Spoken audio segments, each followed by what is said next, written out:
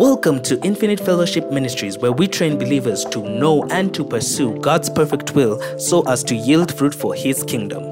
Here is a sermon by Reverend Richard Muendo. Welcome to service today.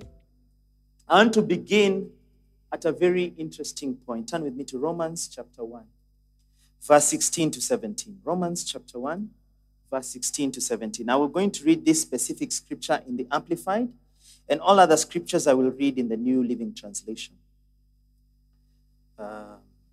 Zote papariba zedegebra hanaba sisa. Zule kapasiz inunga rimazela. For I'm not ashamed of the gospel, the good news of Christ. For it is God's power working unto salvation. And what is salvation? It is for deliverance from eternal death. To everyone. You see, this power works to everyone who believes. And what type of belief should these people have? It is a belief with a personal trust and a confident surrender and firm reliance. If you go to Twitter today and listen to what is being attacked in the body of Christ, it is these things. The church is being ridiculed for having a personal trust. The church is being ridiculed for having a confident surrender. The church is being ridiculed for having a firm reliance. For we war not against flesh or blood.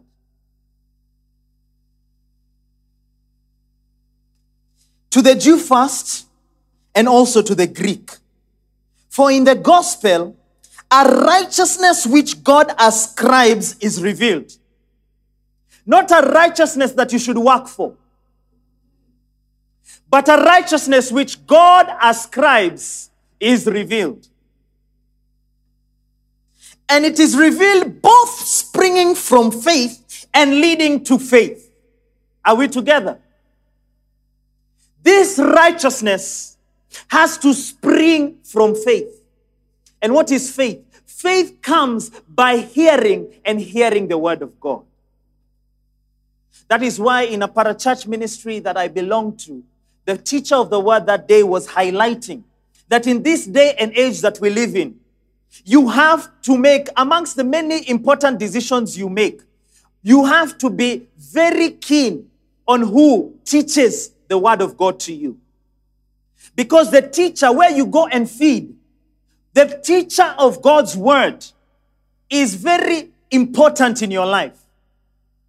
It is where your faith is built. It is where your faith springs forth. In fact, the teacher of the word at that parachurch ministry was highlighting that that decision is just as important, just second to marriage. You choose the person who you're going to partner with in as far as the work of destiny is concerned. And then, second to that, you choose the person that teaches the word of God to you.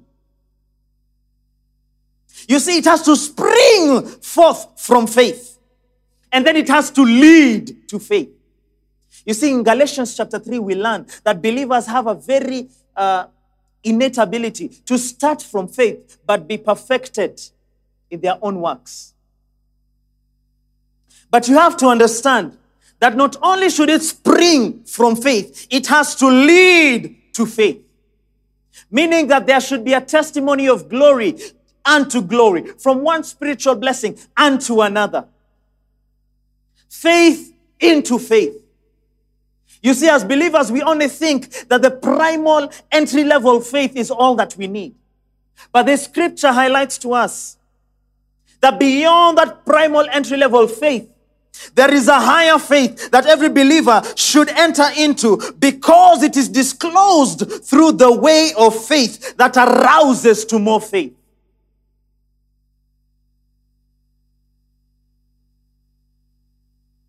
As it is written, the man who through faith is just and upright shall live, and shall live by faith. The first shall live references the entry point. The second shall live references the growing into. Ladies and gentlemen, we live in a time where persecution is rife. You cannot be comfortable in your Sunday experience and encounter and call yourself a believer. The first thing that I expect from the church is that they should not be ashamed of the gospel. For the gospel and not their works is God's power working unto salvation. And then I also expect that believers lead their lives with a personal trust, a confident surrender, and a firm reliance in Jesus Christ. He is the way, the truth, and the life. The challenge of the world that we live in today is that people who are active in social media think that they have a voice. Everyone with a Twitter account, everyone with a handle that is followed by many, think that what they say and the platform that they have is a place for them to share vitriol on matters that they lack authority to speak on. I'd like to submit to you is very few people speaking concerning the church are speaking from the place of authority.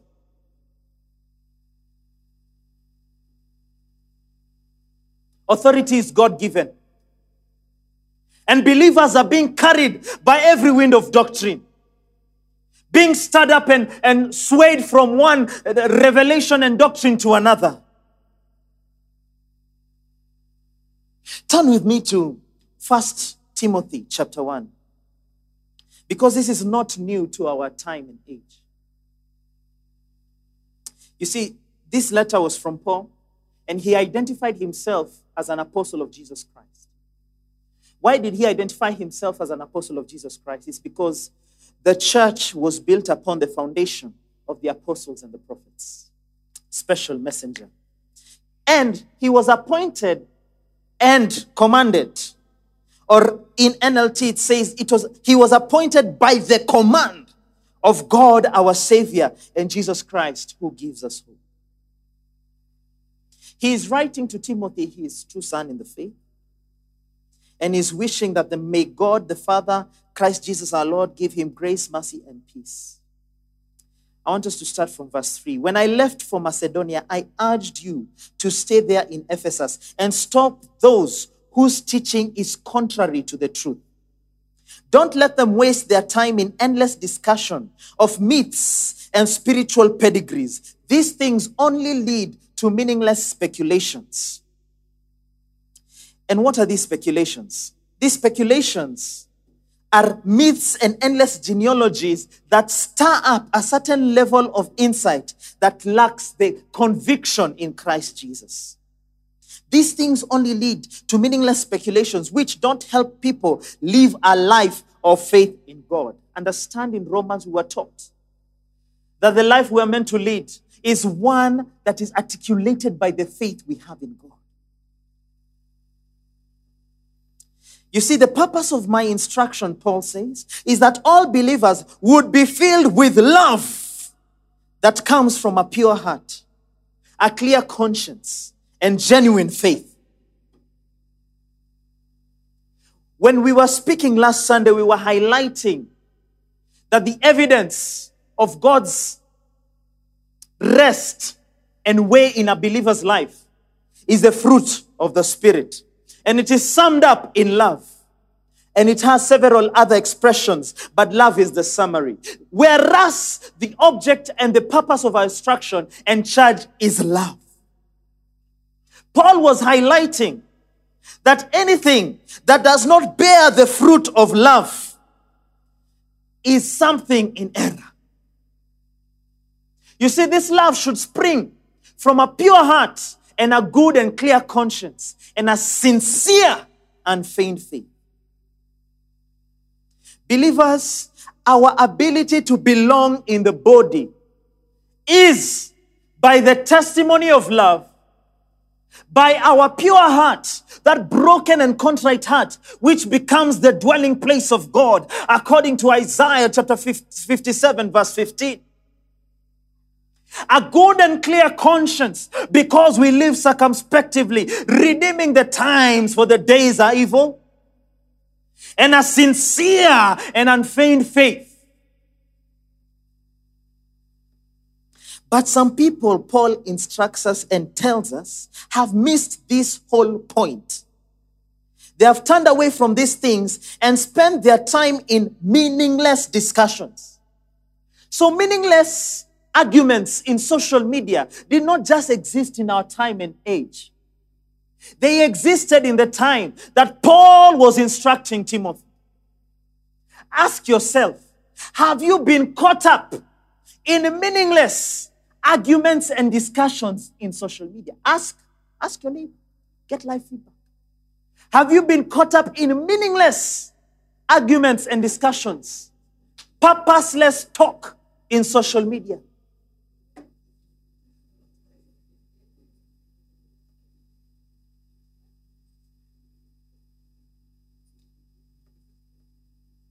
They want to be known as teachers of the law of Moses, but they don't know what they're talking about, even though they speak so confidently. You see, we know that the law is good when used correctly, for the law was not intended for people who do what is right. It is for people who are lawless and rebellious, who are ungodly and sinful, who consider nothing sacred and defile what is holy, who kill their father and mother or commit other murders. For the law is for people who are sexually immoral or who practice homosexuality or are slave traders. These are kidnappers in our day and age. Liars, promise breakers, or who do anything else that contradicts the wholesome teaching. You see, whenever we focus on what is being said, we give it life, we give it an opportunity to multiply in our lives.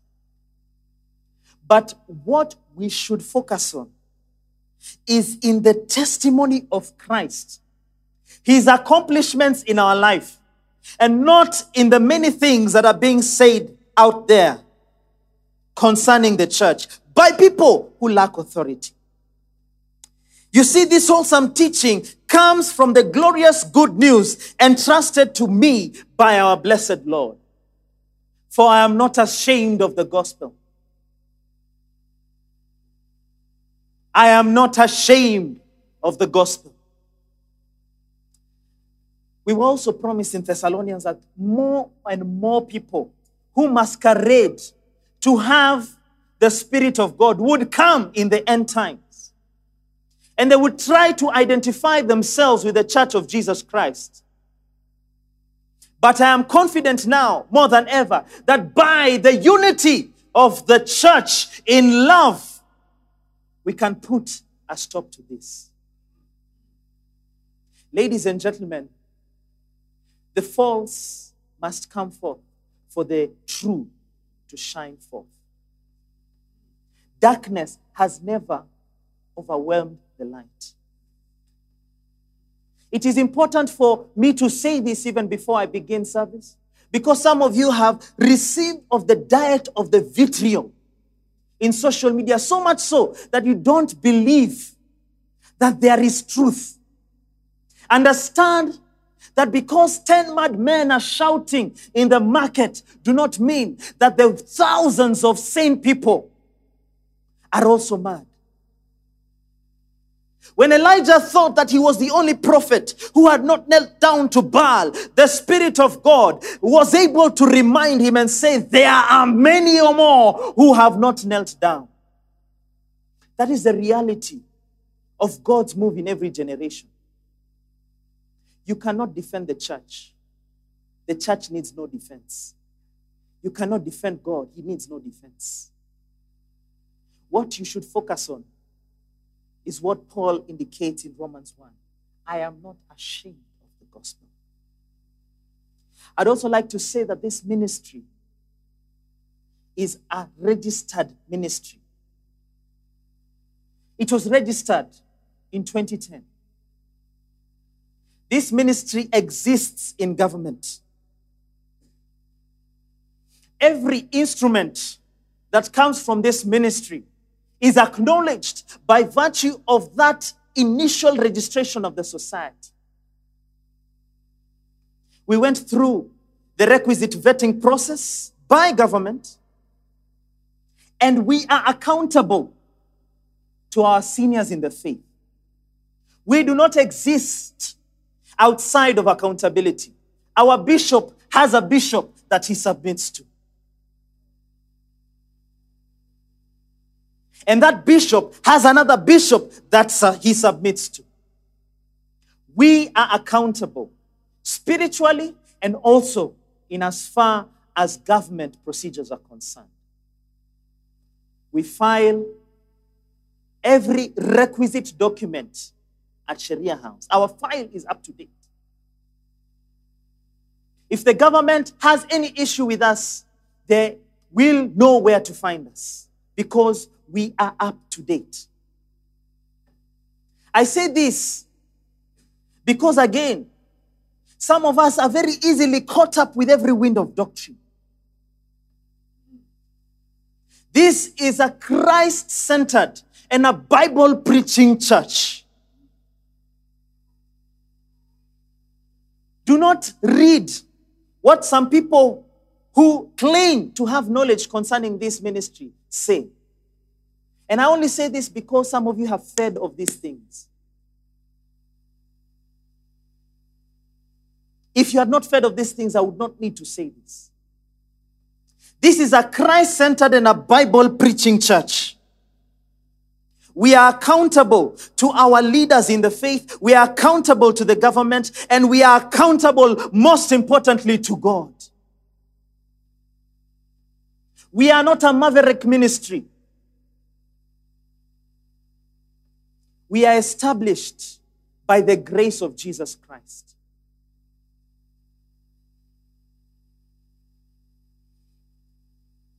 I want us to understand the importance of having an active prayer altar. Because honestly, if there were active prayer altars, I would not need to address this at this point.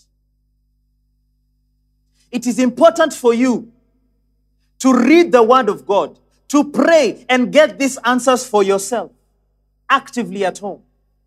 So that by the time I come here, I come to minister based on what the Spirit of God has told. You must come alive, Infinite Fellowship Ministries. Awaken from your slumber. Awaken from your slumber. I do not need to do this address. But because of certain hindrances, by virtue of our diet,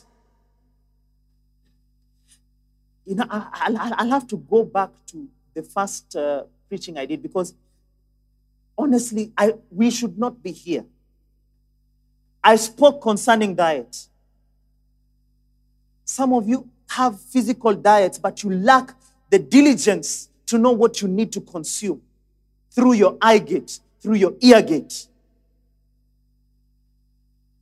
Wake up, church. Go back to your love, your initial love. There is no lack of sermons preached that you can listen to in the course of the week.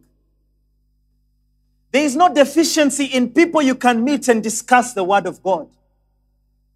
There is no deficiency of people that you can join online forums. I see Tongues Tuesdays usually put up. You can join and you can pray in the Holy Ghost. Focus on what is noble. Focus on what is good so that you may grow. I will now begin speaking concerning the conclusion of the Four Faces series. You see, we had begun earlier on highlighting how the Israelites in the context of Ezekiel were people who were captive. They were in captivity, rather. And these people who were in captivity had certain similarities with how we lead our lives today.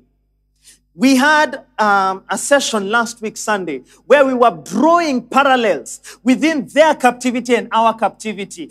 The liberty that God had in mind and the liberty that we are meant to access in Christ Jesus. And by consequence of that backdrop, we now enter the realm of spiritual movement and transport. In the office of man, you are never designed to be stagnant. You see, by the time captivity had manifested physically, it is because the believers were captive already in the realms of the spirit. And it's because of the spiritual captivity that the physical captivity came forth, so that the carnal man can be broken and the spirit man can be released by the grace of Jesus Christ. And you have to understand that a believer should be as the wind. Sons of the Spirit are meant to be like the wind. We are always meant to be in a state of movement, moving from one spiritual level to another, moving from one glory to another. We were never meant to stay stagnant. Stagnant things that don't have any inlets or outlets are known as swamps. A place of breeding of disease and malaria and mosquitoes. A place where crocodiles and other vermin are able to find home. But you, the believer, were always meant to be in a state of spiritual movement. We say the move of God. Why do we say the move of God? It is because He is always in a constant state of progression. That is why in God, there is always a revelation that you can aspire to. There is always a higher truth that you can grow into. There is always a faith you can attain into.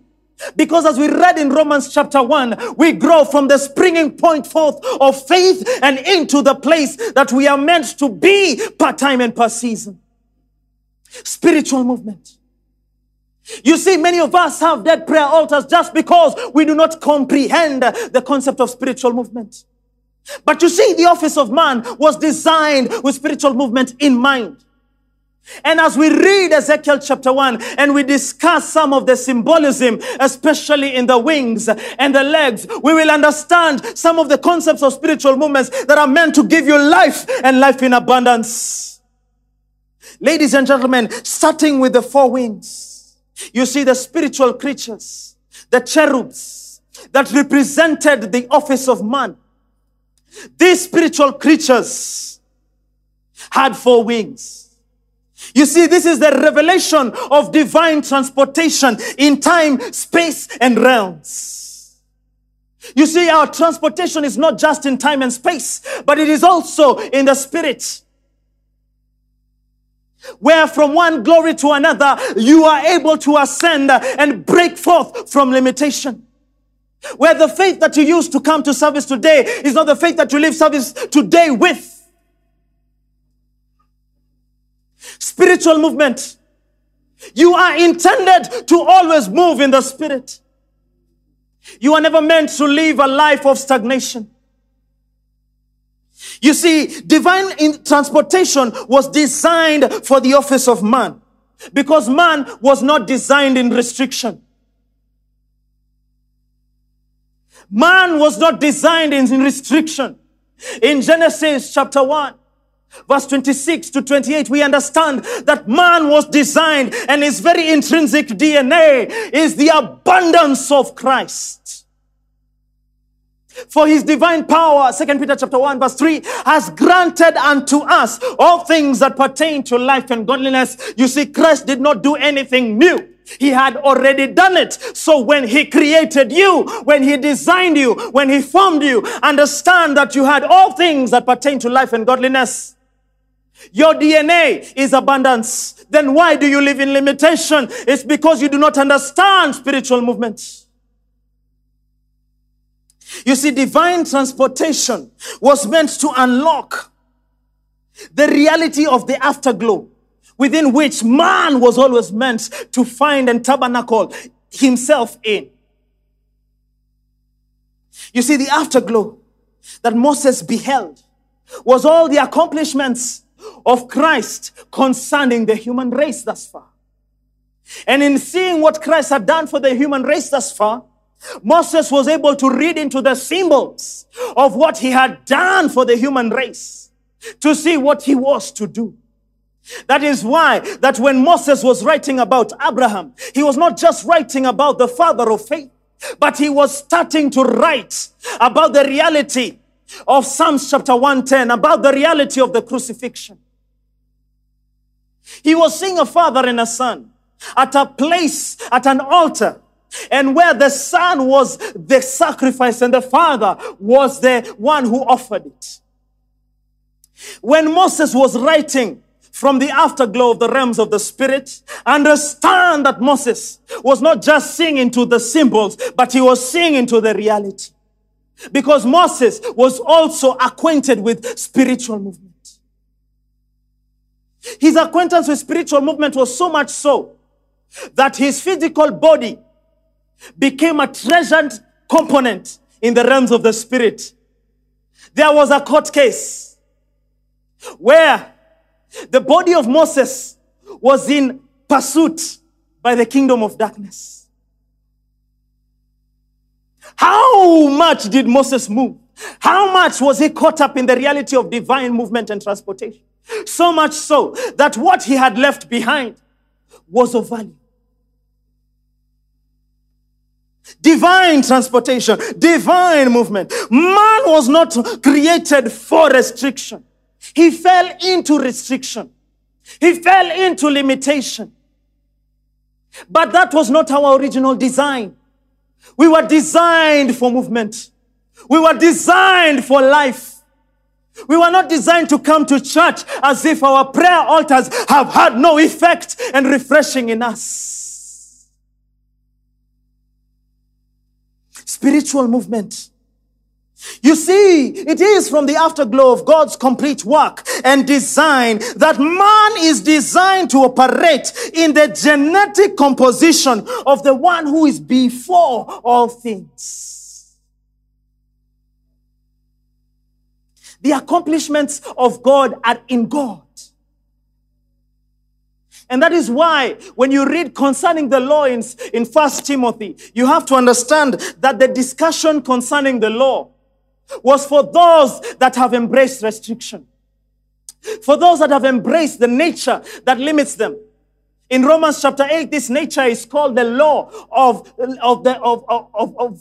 sin and death. You are not designed for restriction. We have to understand that divine transportation can only occur when the grace of Christ propels you into the perfection of God's will.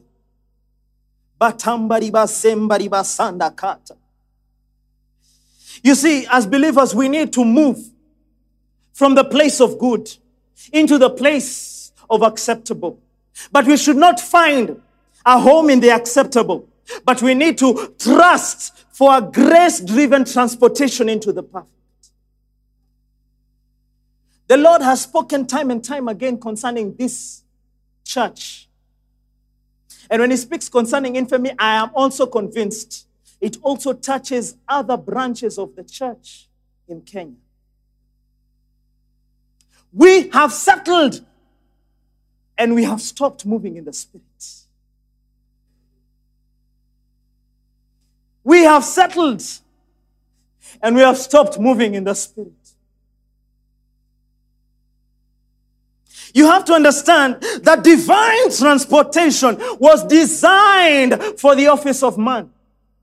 You see, it is through the office of man and the eagle face that we understand that soaring is a consequence of dwelling. If you do not dwell, you cannot soar. You see, the eagle face speaks concerning, through the Gospel of John, of the divinity of Jesus Christ. And how the fullness of the Godhead was within him. And as he was revealing the office of man, man was meant to dwell in God and God in him. John chapter 17. Soaring is a consequence of dwelling. You cannot soar unless God lives in you. Because the realms of the Spirit, from where eagles soar and glide by the move of the Holy Ghost, can only come by an empowerment of God. See, an eagle does not flap its wings endlessly.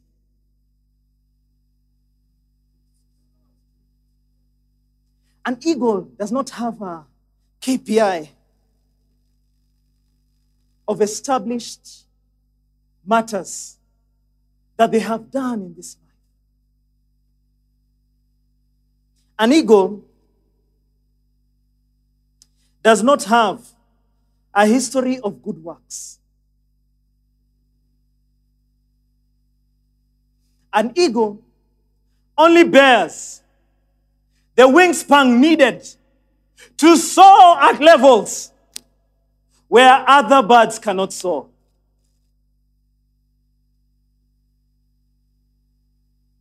You cannot soar unless God lives in you, because grace has made it possible through humility and a repentant heart, that is a broken and contrite heart, for God to dwell in his temple. It is by grace that we host the habitation of God in us. You see, through the face of the eagle, we understand that the media gate was designed to herd the minds of sheep and lambs into the movement from limitation to glory. But instead of that, the media gate, because it has sons in the kingdom of darkness, instead had the minds of sheep and lambs from the movement from limitation into further limitation. From restriction to further restriction. From one deception to another. It is currently being used to hold captive the minds of generations. As such, there are certain aspects of divine movement and transport that Ezekiel chapter 1, in the revelation of the office of man, has revealed to us to change our perspective of a family or a prayer altar. A family or a prayer altar that lacks divine movement and transport is dead and cannot inspire transformation.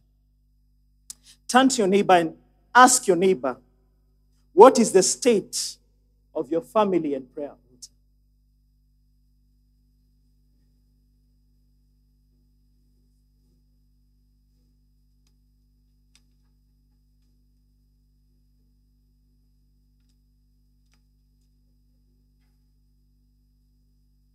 Get a response. Get a response. Zadabaseta mamole zanakati paselala. Jote pasita papala masetsa patika roseza lika. What is the state of your family and prayer altar? You see, through the vision that was revealed in Ezekiel, straight legs represent unrepentant movements by the movement of the Holy Ghost. You see, joints allow us to make quick changes in direction.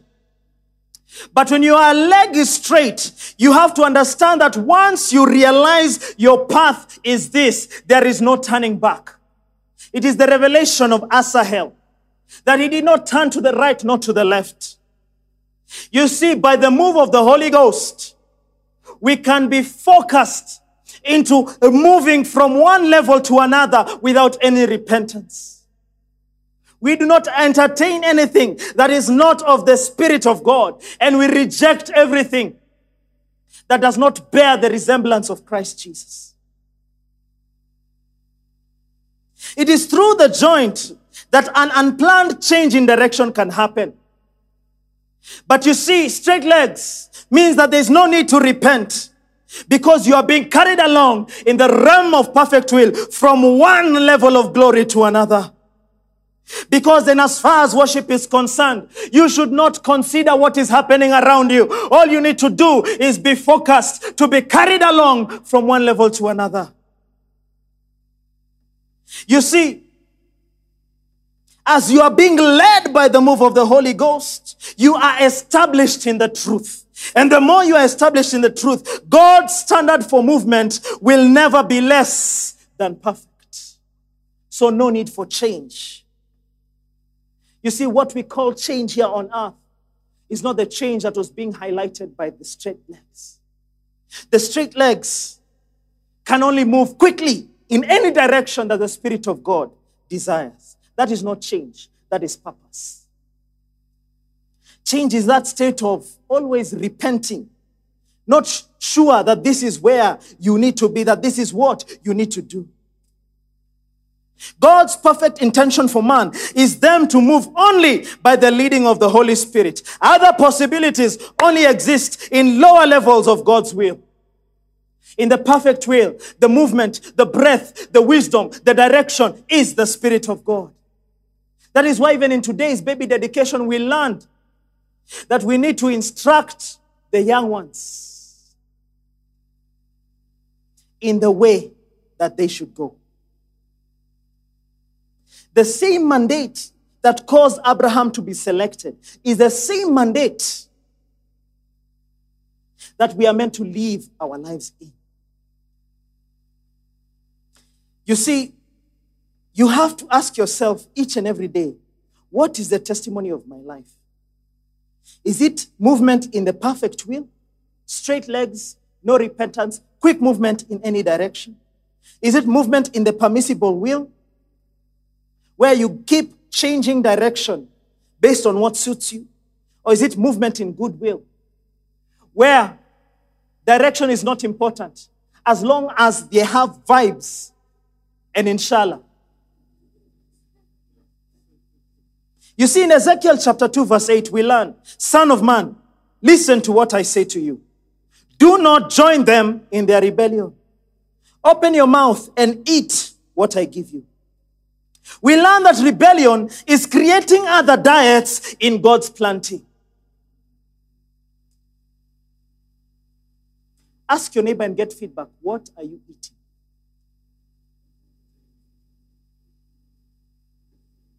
What are you eating?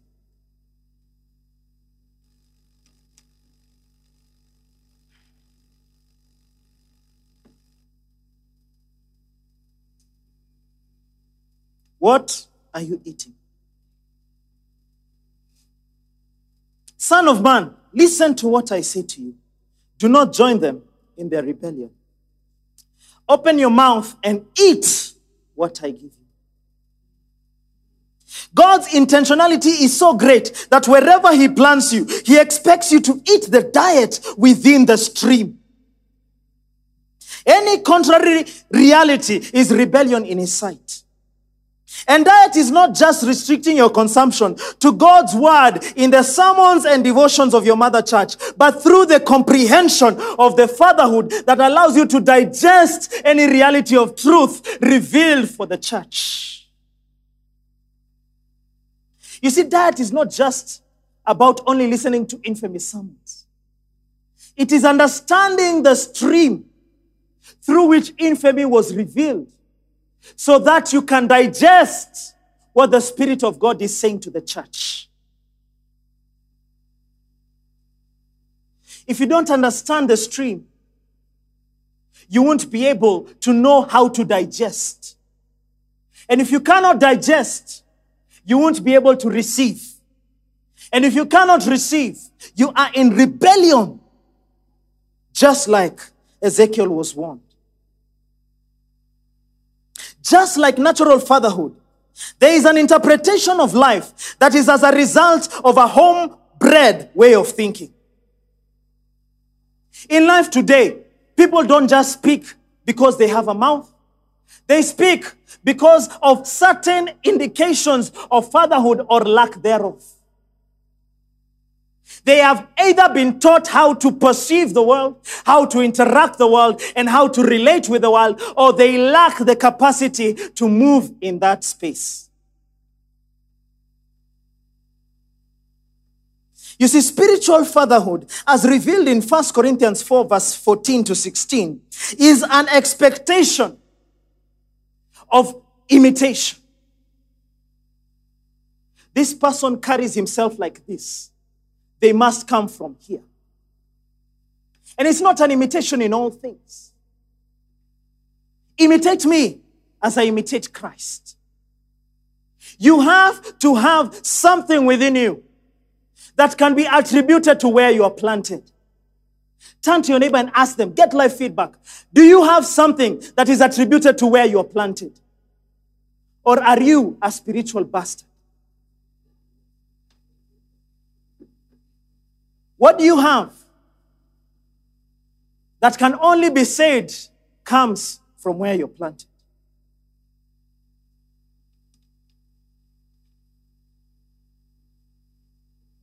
Imitate me as I imitate Christ. If you don't have this understanding, you are fighting the entire principle of fatherhood. You cannot profess to reap or inherit the benefits of spiritual fatherhood without bearing a burden for imitation in Christ for where you're planted. If you bear no resemblance to the house of your planting, where shall you inherit? You see, when we went to stand with our bishop, when his late mom passed on, people were wondering, why isn't Dan being introduced as a member of the family?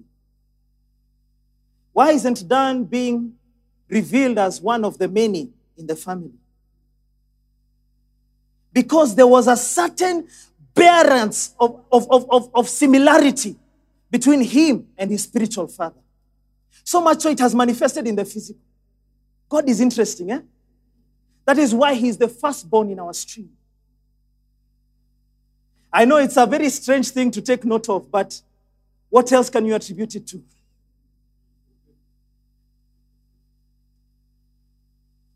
Where, if I look at you today, do you belong to this house?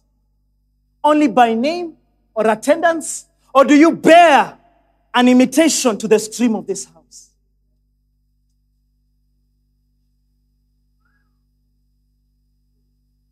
Are you just in infamy because we had to go to church and I am a believer? Or are you here because you are in a stream and you are planted and you are an imitator of the revelations of Christ that this altar is a custodian to?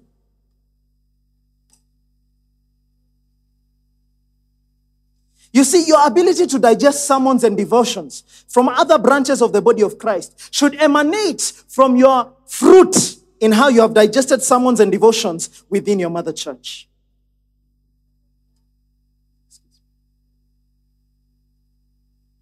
If you have no fruit, if you have no evidence of bearing fruit to what is preached in this altar, how can you tell me that you will bear fruit for something in another altar? No one has restricted you from listening to other sermons. All that we are requesting is that you have the ability to imitate the realities of Christ that this altar is a custodian to. If you beguile yourself and think that you can digest things outside without first bearing fruit in your house, you are like a child that dresses like the offspring of another family, hoping that you will disown your father and inherit from that family. You can only inherit and succeed where you're planted. May we repent of rebellion. You see, the sole of a cow's foot is further explained in Leviticus 11, verse 4 to 6, showing us that a cloven hoof has the ability to separate what looks like truth from the real truth. Through burden, the consecrations of man will determine how he is to lead his life. The foundation of diligent service is in the ability to separate appearances from reality. You see, diligent service, as revealed in the face of the ox, is not just in what appears, but where it is founded and the fruit of its foundation. We have to ask ourselves, what do we bear? What is our testimony? Are we able to separate the appearance from the real truth, from the reality? In the course of dispensing diligent service in the marketplace, many things can appear to come from God, but it is through burden that one will be able to know what comes from God and what appears to come from God. What do you have a burden for? I'm not talking about your ambition. I'm talking about burden. What do you have a burden for? When you wake up in the morning, has God placed a burden in your life? Or are you the one burdening God? Are you a son? Or are you a child, an infant, a babe? Do you have the capacity to receive of the burden of God? Or do you lack the capacity to discern the burden of God? Your movement in the marketplace should be guided by a discerning eye that can clearly see God's perfect will from what is permissible and from what is good. It is the ox face that was designed for the office of man in holiness for divine burden to partner with the provision of God to fulfill his perfect will. The sole of the calf's foot. Legs that shone like burnished bronze. You see, these legs are the testimony of a walk that has been sanded down by trials. Paul himself used to testify of his trials. Turn to your neighbor and get live feedback. Your walk, what testimony does it hold? Does it hold the testimony of good vibes and inshallah? Have your feet, have your legs been sanded down until they are sparkling like burnished bronze? Get live feedback. Some people are thanking God they have no neighbor.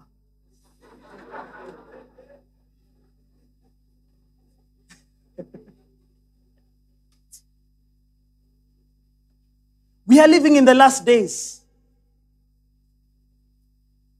We are living in the last days.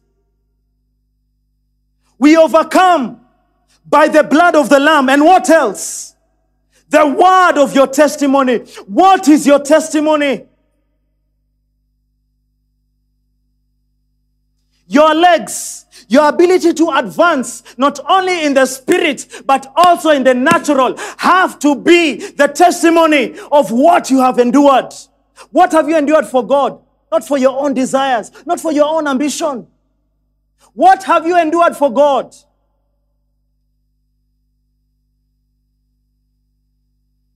What have you endured for God?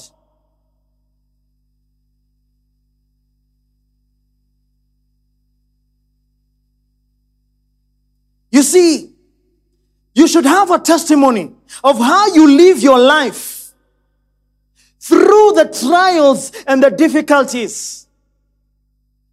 So much so that that testimony becomes the light that shines to exalt Christ. And if he be exalted, he will draw all men to himself. You see, trials and temptations, as we learn in the book of James, should polish our walk through their difficulty, through their testings, through their temptations. So much so that by the time you come forth perfect and mature, not lacking in anything. What is your testimony? From where are you speaking from?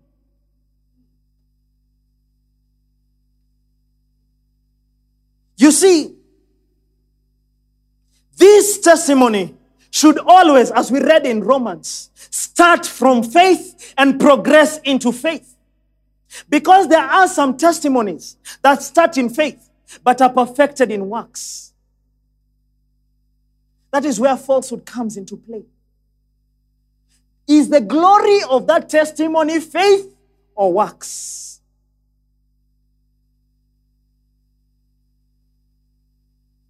It should start from faith and progress into faith. You see, when it begins with faith, it has to be tested.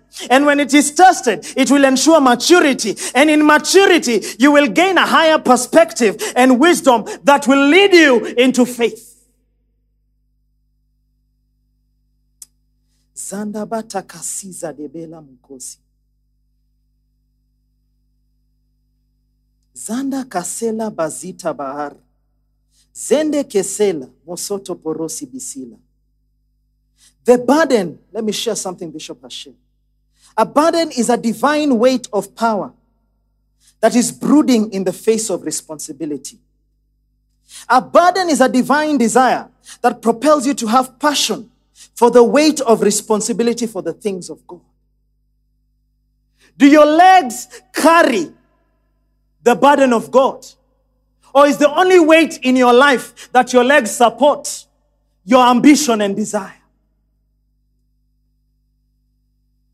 When you lead your life, when you wake up and you lead your life, do you live knowing that if I don't do this, no one else shall? You see, that's what responsibility is.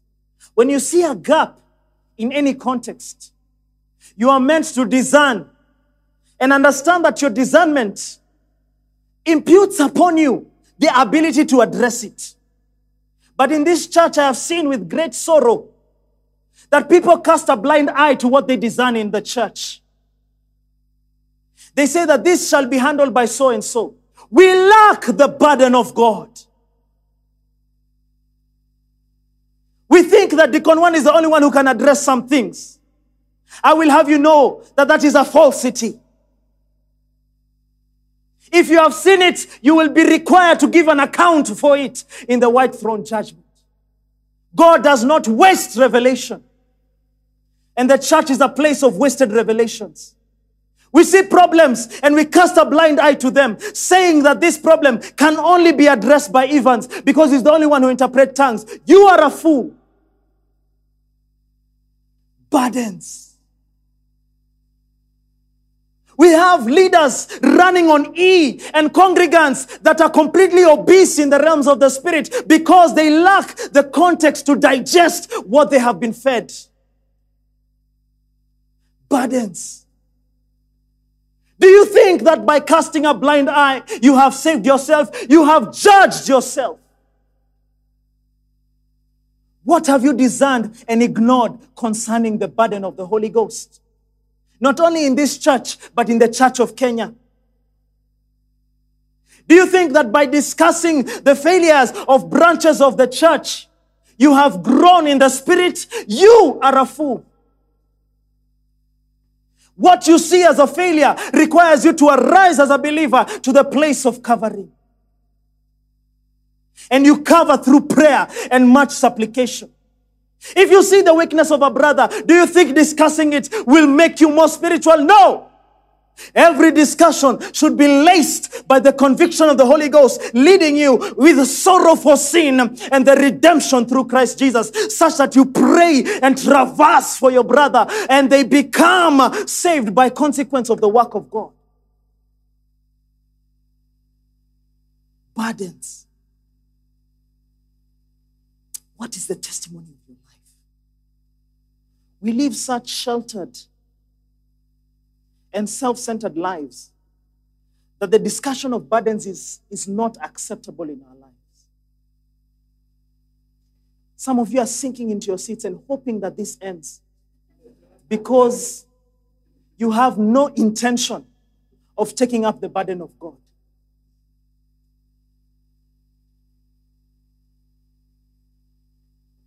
We must repent. As a church, we overcome by the blood of the Lamb and the word of our testimony. If there's no testimony of overcoming in your life, it is definitely not because of the blood of the Lamb.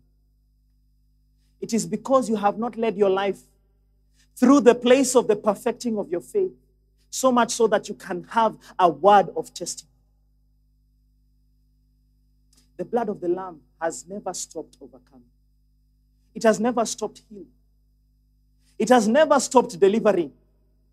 It has never stopped leading people in the conviction for sin. The blood of the Lamb is not frail. It is full of power.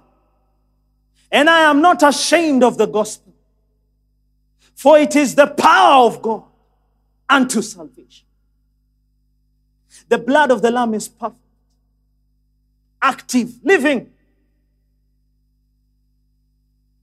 What fails is the word of our testimony. As I conclude, I want you to think deeply about your life.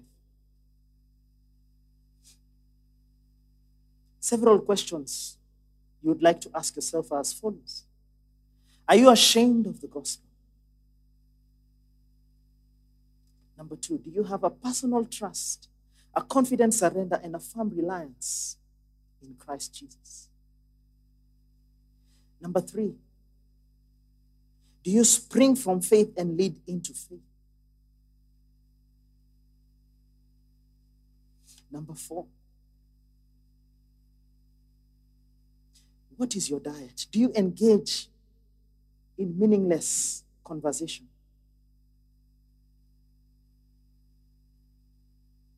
Number 5, is your prayer altar a place of stagnation, or does it have the testimony of movement? Number 6, is your movement in a constant state of permissive or good, or is it perfect without repentance? Number 7, what is your diet? Do you digest where you are planted? Or are you a bastard that dresses themselves up like the offspring of another father, hoping to disown their humble father? Number 8, are you able to separate what looks like from the truth from the real truth? Number 9, what is your testimony? Number 10, finally, have you overcome by the blood of the Lamb and the word of the testimony? Help me welcome Pastor Lawrence.